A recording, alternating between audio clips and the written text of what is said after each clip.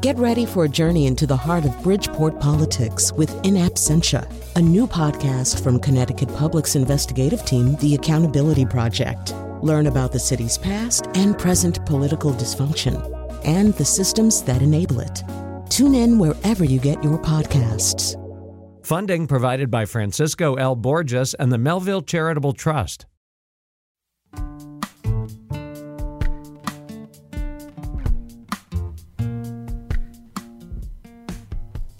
This is Where We Live on Connecticut Public Radio. I'm Lucy Nalpathanchel. There are a lot of bills in Congress, but have you heard of the 32-Hour Work Week Act? The 100-member Progressive Caucus has endorsed the measure. California Representative Mark Takano says it's time to consider, quote, a modern-day business model that prioritizes quality of life, productivity, and fair pay. We've seen how businesses worldwide adjusted the workplace, but those changes were forced by the nature of a pandemic. What will it take to get companies to let go of a traditional 40-hour work week? Today, Where We Live, we talk about it. My next guest says a 32-hour work week is, quote, not a fad. In fact, Alex Pang says in the last 2 years, it's been put into practice at scale. Alex Pang is author of Shorter, Work Better, Smarter, and Less, Here's How, and the book Rest, Why You Get More Done When You Work Less. Alex, welcome to our show. Oh, thanks for having me, Lucy. So I mentioned the pandemic. There was a huge shift in the workplace and some of what we think about as a standard day, more flexibility. I'm wondering, though, if you can talk more about the companies that were thinking about this before the pandemic, and what does a condensed work week actually look like? Sure. So a condensed work week is one in which you reduce the number of hours that people are actually working at a company. So it's not going to 4-day weeks, but you're working 10-hour days, but you're doing actually, 32 hours a week, or maybe sort of working 5 days a week for 6 hours.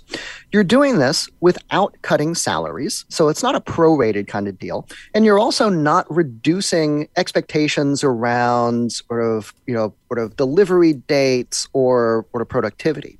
So, and before the pandemic, I had found more than 100 companies that had done this around the world in a variety of industries. And since the pandemic, I've seen actually the movement accelerate. So I know personally of another 150 or so that have sort of made the shift in the last 2 years. And I think that the way we talk about the 4-day week, the way we think about it, has also sort of evolved in ways that sort of suggest that it's only going to keep building momentum. The 100 companies you mentioned before the pandemic who've adopted the 4-day work week, I'm wondering if you can talk more about what kind of companies, because when you first hear this, you think, well, this would solely be for office jobs. Can you elaborate more, Alex? Sure. And, indeed, a majority of the companies that do this first are in knowledge work, they're creative firms, they're ones that have, long deadlines, and people are accustomed to a lot of autonomy and control over their work. But we're also seeing it, basically we're seeing it in industries where overwork is the norm, where hours are long, and companies struggle with issues around recruitment and retention and burnout and work-life balance. So, I've also seen it in the restaurant industry, which suffers from all of these things. They've got first with Michelin-starred restaurants, places that have long waiting lists and can kind of do what they want, sort of in terms of they've got more flexibility to kind of play around with their hours than lots of other places. But you've also seen it in places like nursing homes, where the nursing staff get moved to 6-hour shifts, but continue to get paid for 8 hours so long as they meet certain deadlines. I've seen it in factories. I've seen it even in a traditional Japanese inn in Japan that is on a 800-year-old property. So it's really, and indeed it's surprising to me how ubiquitous this is, both geographically and in terms of the kinds of work that can support a shorter work week. I'm curious what your work week looks like as someone who's a consultant and written several books.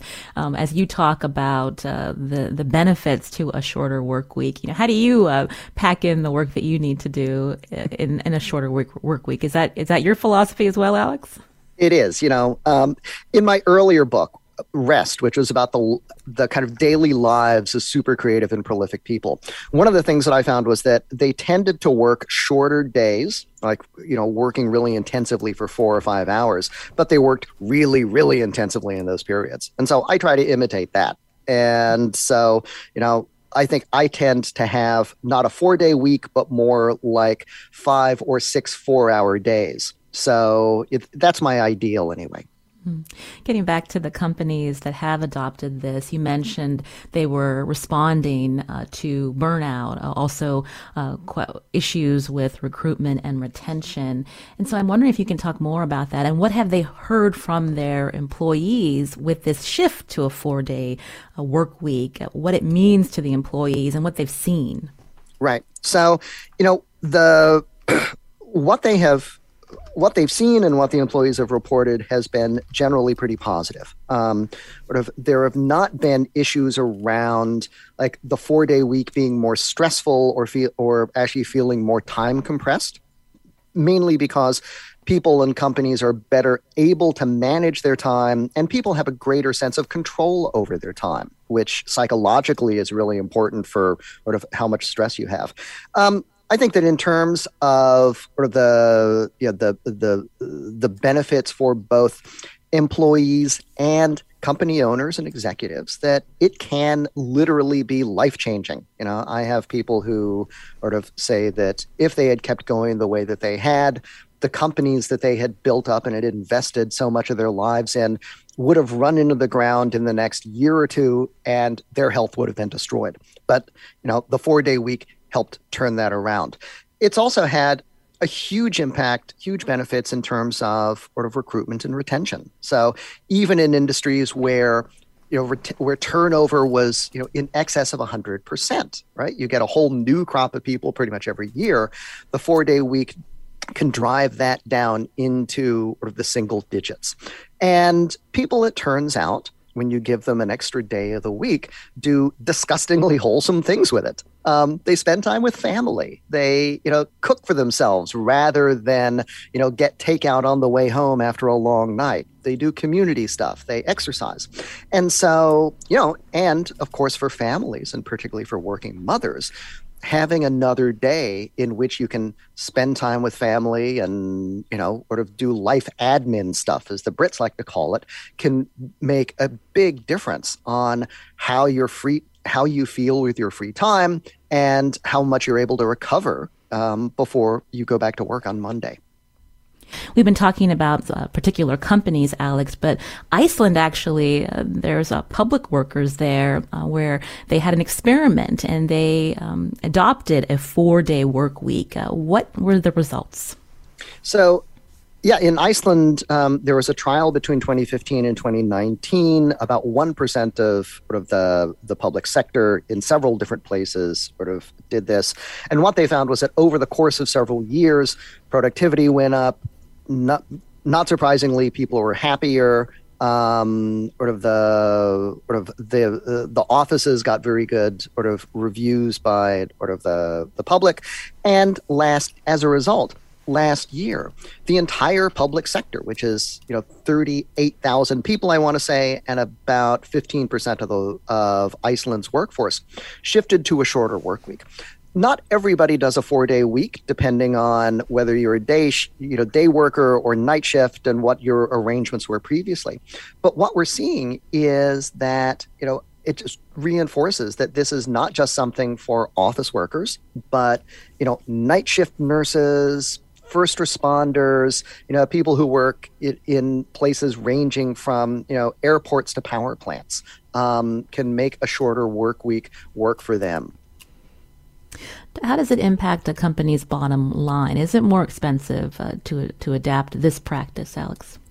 It turns out it is not. I think in companies, in like knowledge work companies and so on, sort of not surprisingly, the amount of time that you spend on a sort of, keeping the lights on doesn't affect your bottom line all that terribly much. But even in places where you have to hire more staff, it turns out that there were bigger benefits or savings that come from implementing these programs. So with the nursing homes, you need certified nurses assistants around 24 hours a day, because they're basically you never know when there's going to be an emergency or someone needs help. And in the places that have added staff, what they've seen is that you spend more money on salaries, but you make it up on not having to spend money on recruiters, and especially on temp agency fees, right? Someone calls in sick at the last minute, and you have to spend 4 times what a normal shift would cost in order to get someone in at the last minute. So at one place, for example, they spent another $140,000 on sort of regular staff, hiring several more people, but they saved more than $120,000 just in temp fees and recruiting. And then they made up the rest in sort of improved quality of service and sort of better patient outcomes and so on. So it turns out that this is, not only do we see improvements in individual productivity or improvements in productivity of groups, but there are also these other kinds of ripple effects that generate additional savings or benefits for the company. We've seen workplace standards change and evolve even over the last 100 years, Alex. And so can we maybe give some context of how we got to the traditional 40-hour work week to begin with? So, the 40-hour week has a really long history, right? In the 19th century, the labor movement argued for, 8 hours for work, 8 hours for sleep, and 8 hours for what you will. And the 40-hour week is by now close to 100 years old. But it really was developed for, it was an industrial model of labor. It was one developed mainly sort of around factory work. And it's one that sort of works well if you're mainly doing, the same set of tasks day in and day out. But in a knowledge economy, in work where you're dealing with other humans, where you're having to solve problems, cooperate all the time, sort of that is work that requires essentially sort of a different way of thinking about work and has different kind of psychological and sort of physical demands that sort of are better suited, I think, to sort of working shorter hours. And then I think it's so, but I think that, as familiar as the 40-hour week is, that, the last couple of years have shown us that we can actually change how we work and when we work faster and more profoundly than we ever thought possible. And so the 40-hour week, which has seemed always like this, perfectly natural thing, suddenly looks like something that we can, re-engineer to make more suitable for sort of our work and these times and our lives. We'll keep talking about this after the break. We'll hear from a company based in New England about how it implemented the schedule.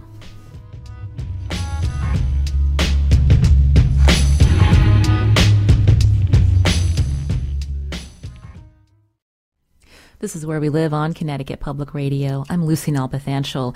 A 4-day work week or 5 shorter work days, either way, reducing 40 hours to 32 a week can be beneficial, according to my guest, Alex Pang, author of Shorter, Work Better, Smarter, and Less. Here's How. Alex, before we talk to a company that's implemented a 4-day work week, how would this work for workers who are paid hourly versus salaried? The way it works in these companies is that, simply put, you increase their salaries. There are sometimes, some additional sort of boundaries or conditions that are set. So with the nursing homes, for example, or if you get essentially it's like a bonus, right? You get paid for the 30 hours and then get an additional 10 if you don't call in sick that week, you do a couple of other things. So, but, I think that one of the things that these companies show us is that, we tend not to think of hourly work as creative, quote unquote. But, it turns out that basically all the work that you can automate and give to a robot kind of has been given to a robot. And what's left is work that requires decision making and problem solving and a degree of autonomy and an ability to work with others. And anybody who has worked in like a care home or retail understands that sort of this is what the work is like now. And so that's one reason that it applies just as well to hourly work as it does to salaried, and why it's why those kinds of companies see benefits as sort of as profound as those like advertising agencies or web design firms.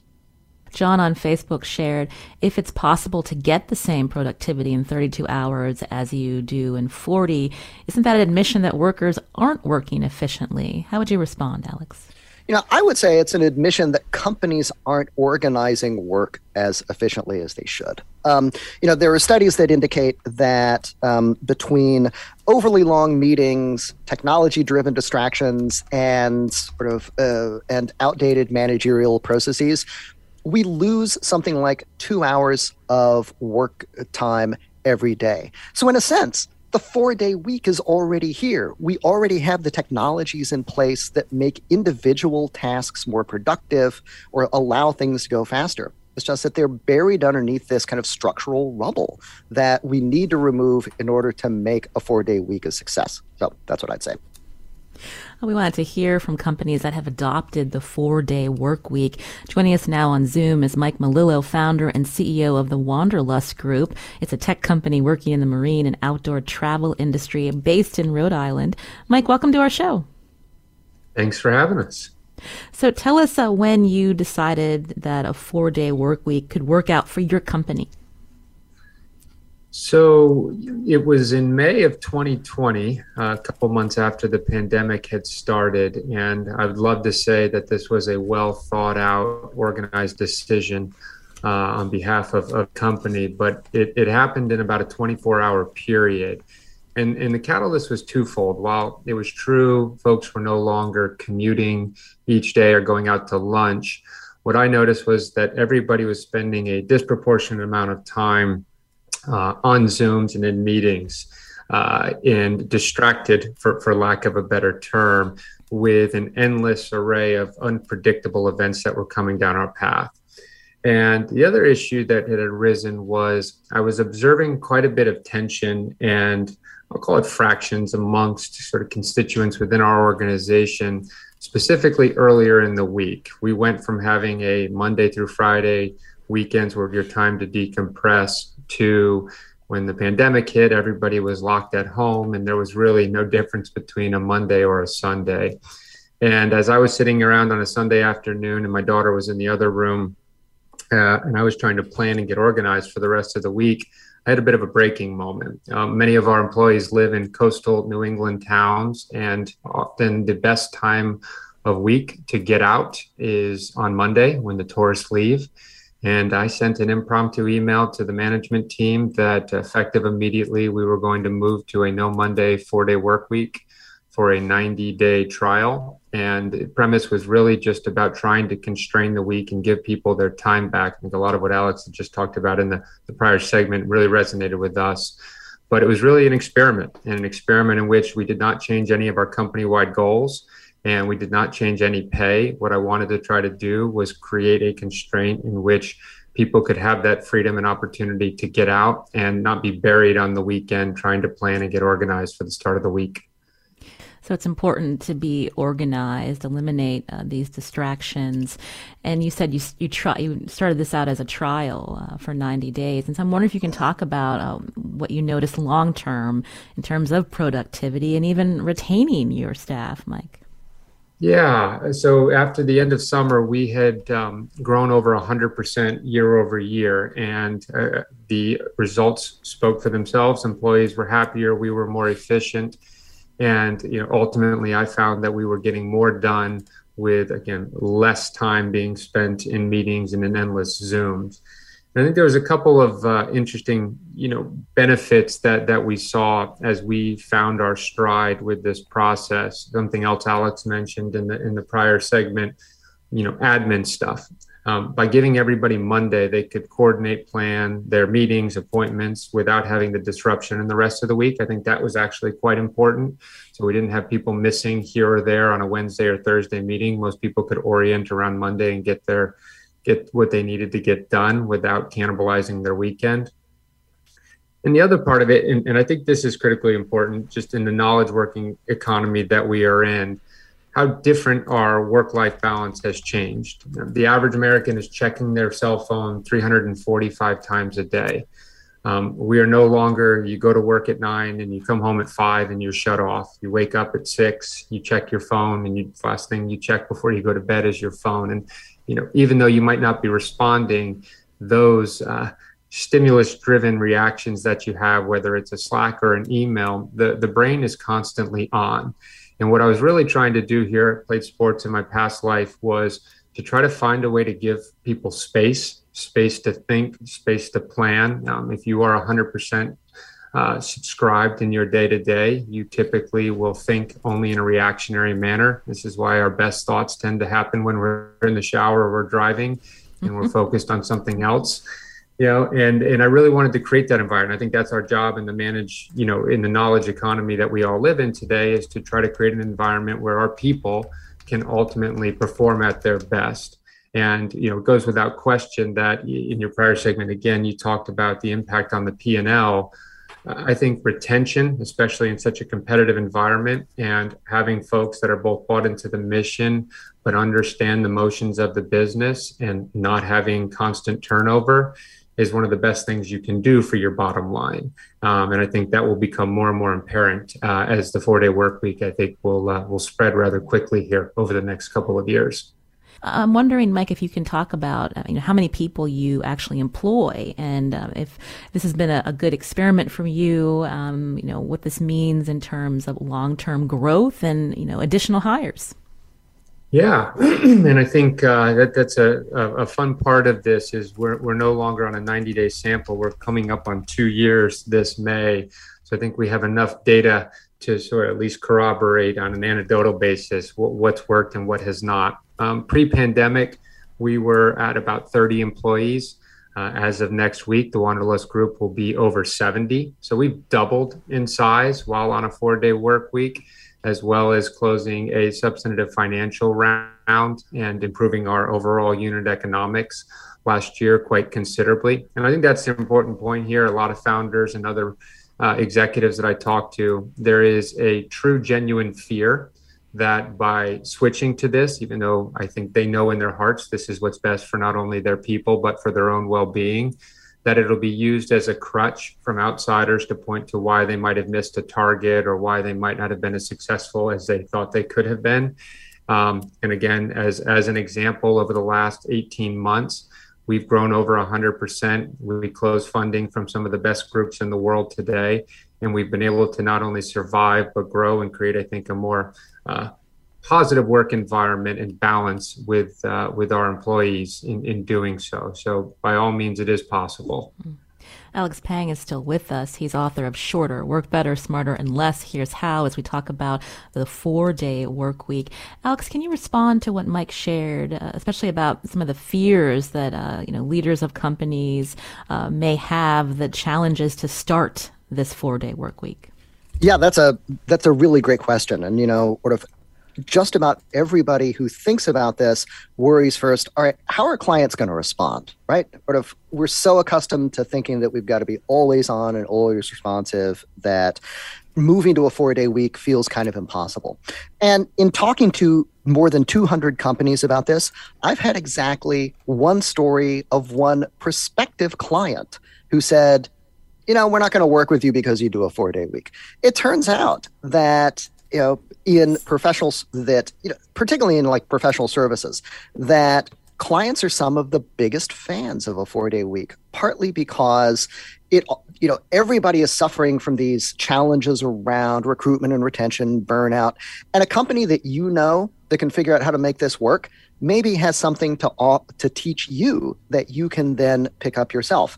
I think another important thing that sort of Mike points to is that the way in which we talk about the 4-day week has really shifted dramatically in the last several years. It used to be this kind of completely impossible thing. And companies, when they did it, maybe were very hesitant to talk about it because there really wasn't a language for explaining why a 4-day week was a good thing. Now, though, when companies do it, they announce it on LinkedIn, or they do a press release or a video. And what it signifies is that this is a company that cares about its people, that it's on the cutting edge of work trends, but also this is a company that's so professional, that knows its business so well, it can do in 4 days what the competition needs 5 or 6 to do. And so you might think that companies where everyone's sleeping under their desk are really cool places, but who is it who really knows how to get the work done? Is it the place where everyone's got to be late, or the place where everyone can leave at the end of the day on Thursday and enjoy a 4-day week? Mike, you're still with us. I'm curious if you could talk about how you're spending that extra day off and what it means to you personally. Yeah, quite a bit. I Monday mornings are when I get to take my daughter to swim lessons. And yeah, I think these moments as we are in, again, a new universe of incessantly connected to devices and, expectations growing at a rapid pace, especially for technology companies. It's wonderful to be able to spend time with my daughter during the work week when everybody else is in a bunch of management meetings or stand-ups accordingly. And just to be able to have those moments that I won't be able to get back later on in life. And I think having that separation and having that balance, I think are critical. And they're not mutually exclusive. We are always on, we're always thinking about our business and our customers. And to be able to feather in, some of these events that historically we would have never had a chance to get to, I think is something that, I appreciate greatly. I also have, time to think and plug in and get ahead for the week and ultimately look at, where are our biggest opportunities and where can I be more prepared to make the rest of the organization more efficient. And again, that collective constraint that we've put on the work week is really important. It makes you value the meeting. A 12-person meeting is a very expensive use of company-wide time. And when we no longer have the crutch of being in person and just pulling people into breakout sessions, I think ultimately it might not be right out of the gate in the first 30 to 60 days for those that are trying it, but ultimately you'll see a pretty significant jump in the efficiency of your communication by forcing people to document, put more in a centralized repository, and just be clear on what the expectations are. At the end of the day, we're a global company. We work in multiple countries. If I have to be sitting around looking at a green Slack bubble or Teams bubble, I'm not doing my job. Be clear on what the expectations are, be clear on when we're trying to get to that destination and why that's so important, and empower your people to go and to execute. I've yet to meet a single person despite their own actions, that likes to be micromanaged and like somebody checking in every 30 minutes on what they're doing. So this is, again, a natural constraint that allows some separation and allow people to get plugged in to start the week and I think be more organized overall. Alex Pang, who's still with us, I'm curious, when we look at other countries and companies there that have adopted this even prior to the pandemic, how that has then impacted other aspects of life in terms of even school and childcare. What have we seen? Well, I think we've seen that it has benefits for sort of family life everywhere, right? And I think that there was one founder was telling me that his dad was never able to have the time that I can now spend with my kids because of a 4-day week, and that struck me as like that for me was actually kind of a profound moment that drove home just how beneficial this can be. But I think that, sort of one of the striking things I've seen is that two of the places that have had the most experimentation with 4-day weeks have been Japan and Korea. Some of the biggest companies that have moved to 4-day weeks or other kinds of shorter work weeks are there. And these are two countries whose languages have words for working yourself to death.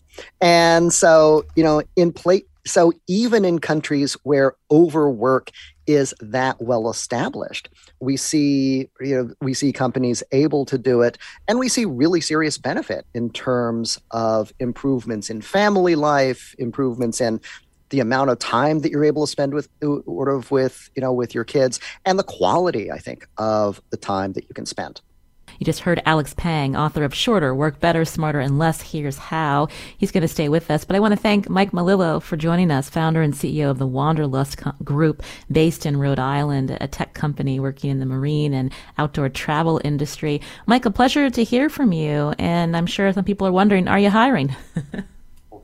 We are, and I just want to take a moment to thank both you and Alex for having this conversation. I think having an opportunity to communicate and highlight what the benefits are. At the end of the day, work-life balance is a critical component to where we live and how connected we all are. So just want to genuinely say thank you to both of you for putting a spotlight on this and providing a forum for this discussion, because I think it's quite important. Thanks, Mike, for your time. Again, you can join us. Find us on Facebook and Twitter at Where We Live. This is Where We Live on Connecticut Public Radio. I'm Lucy Nalpathanchel. Is a 32-hour work week another perk for the privileged office worker? What would it take for reduced hours to be a benefit for more workers in our economy? We're talking about the 4-day work week with my guest on Zoom, Alex Pang, author of Shorter, Work Better, Smarter, and Less. Here's How. Alex, can you talk more about that point that this policy right now, it seems like a privilege for some, how to get this more adopted widely? So I think that to some degree, it's got a momentum of its own, and I think as Mike showed, there are plenty of companies that are sort of kind of organically discovering the benefits itself. There have been efforts to implement policies to encourage shorter work weeks, right? We talked about Iceland already. The United Arab Emirates just this month implemented a 4.5-day work week, both for the public sector and for schools. And I think that has the potential to be a game changer because it will help drive along the private sector to get into sync with with those as well. But I think that there are lots of different ways that we could see implementation of a 4-day week or other shorter week at scale, right? Mark Takano, as you mentioned, has introduced legislations that would recalibrate the work week at 32 hours. But there are also, things that you could do in terms of breaks for payroll taxes or other sorts of incentives that would give companies not an obligation to do this, but an opportunity to experiment with it, to figure out how it could work for them, and to get some economic support for it. So I think that we're going to see a lot of experiments in the public sector and with public policy in the coming years. But I think it remains to be seen just what mix of things are going to help make this a mass movement that's backed up by government and public action. Again, we're talking about a reduced work week, 32-hour, 4-day work week with my guest, Alex Pang. Joining us now is a Connecticut manufacturer whose workers don't put in a full 40-hour work week. The schedule is a bit different than what we've been talking about with the 4-day work week, but I wanted to bring into the conversation Amanda Wiria, who's Director of Manufacturing Support for Wepco Plastics. Again, that's in Connecticut. Amanda, welcome to our show. Hi, Lucy. Thank you for having me. I believe you're based in Middlefield? We are, yes, ma'am.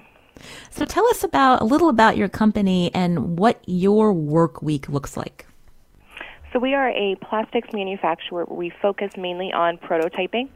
So we have a very fast and quick environment. An average lead time for us is about 3 weeks on new projects, when in the industry they're typically about 6 to 8. So we're cutting that in half to be able to help our customers get their new product out to the market even faster. With so that, okay. And you have a 3-day work week, Amanda? Yes, ma'am. So we do in our molding department. It was something that we started back when COVID first took over. Very similar to what Mike shared, is it was a quick decision. It happened in about less than 48 hours.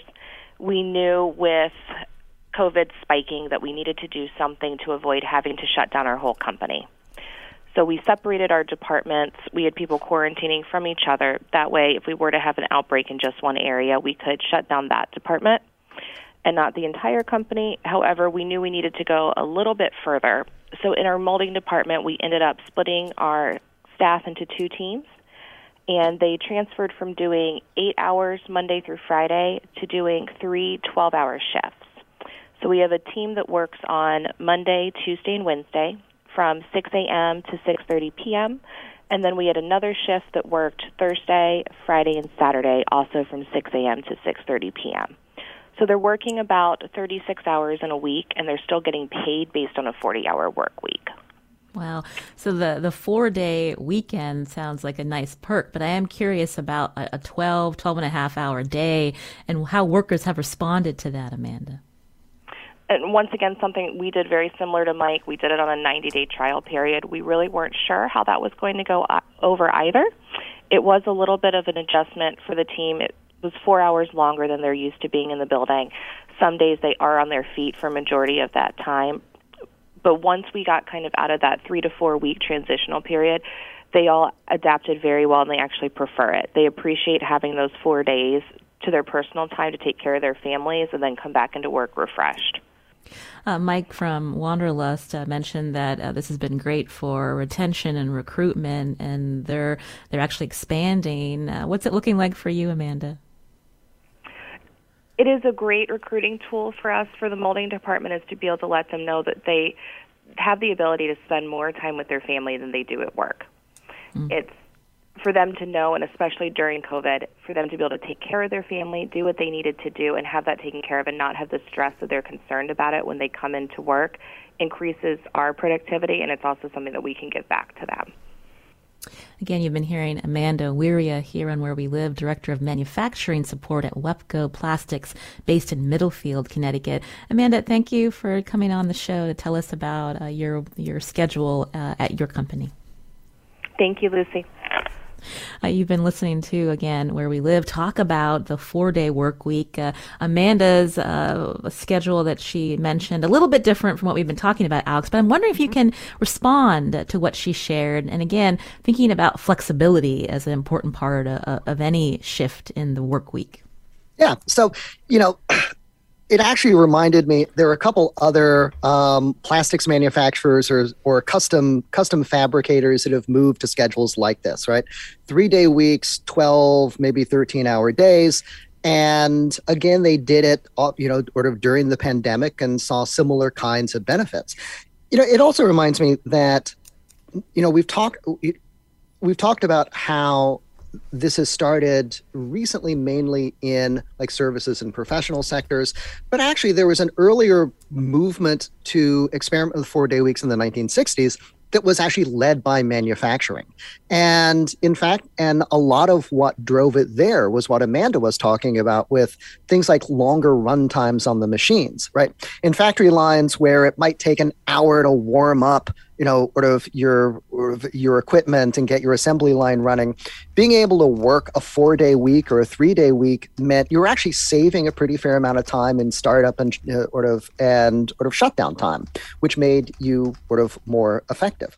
But I think that this desire for flexibility, or a desire to figure out how we can work in ways that are more robust, is really important as a driver of the 4-day week movement and other kinds of drives toward flexibility. We just have a couple of minutes left, Alex, but when we think about next steps, getting more people to talk about this and whether it's embraced widely, who's pushing this?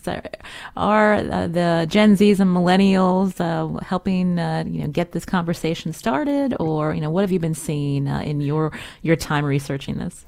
Yeah, I have yet to find an age group or demographic that doesn't like the idea of having more free time and working better. So, I think that you do see lots of younger parents or entrepreneurs who are starting families being, most enthusiastic about it. But really, I think we all appreciate the need for more time and more flexibility and more balance in our lives. I think that the fact that this is a movement that has been very much driven by small companies, by entrepreneurs, that it really starts at the top, even though it's implemented from the bottom up, is a really positive sign. Right? It means that the 4-day week is not something that is like, extracted from capital by labor, but rather it's something that everybody creates together. And that, it shows that we can build collective solutions to what feel often like very personal or family problems. That collective action turns out to be the most powerful form of self-care that there is.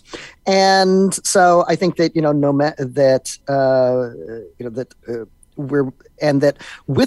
with some kinds of support, like the 4-day week, there are these 4-day week trials that are starting in the US and the UK and other countries, that are bringing together companies that want to give this a go and want some support and be part of a peer network.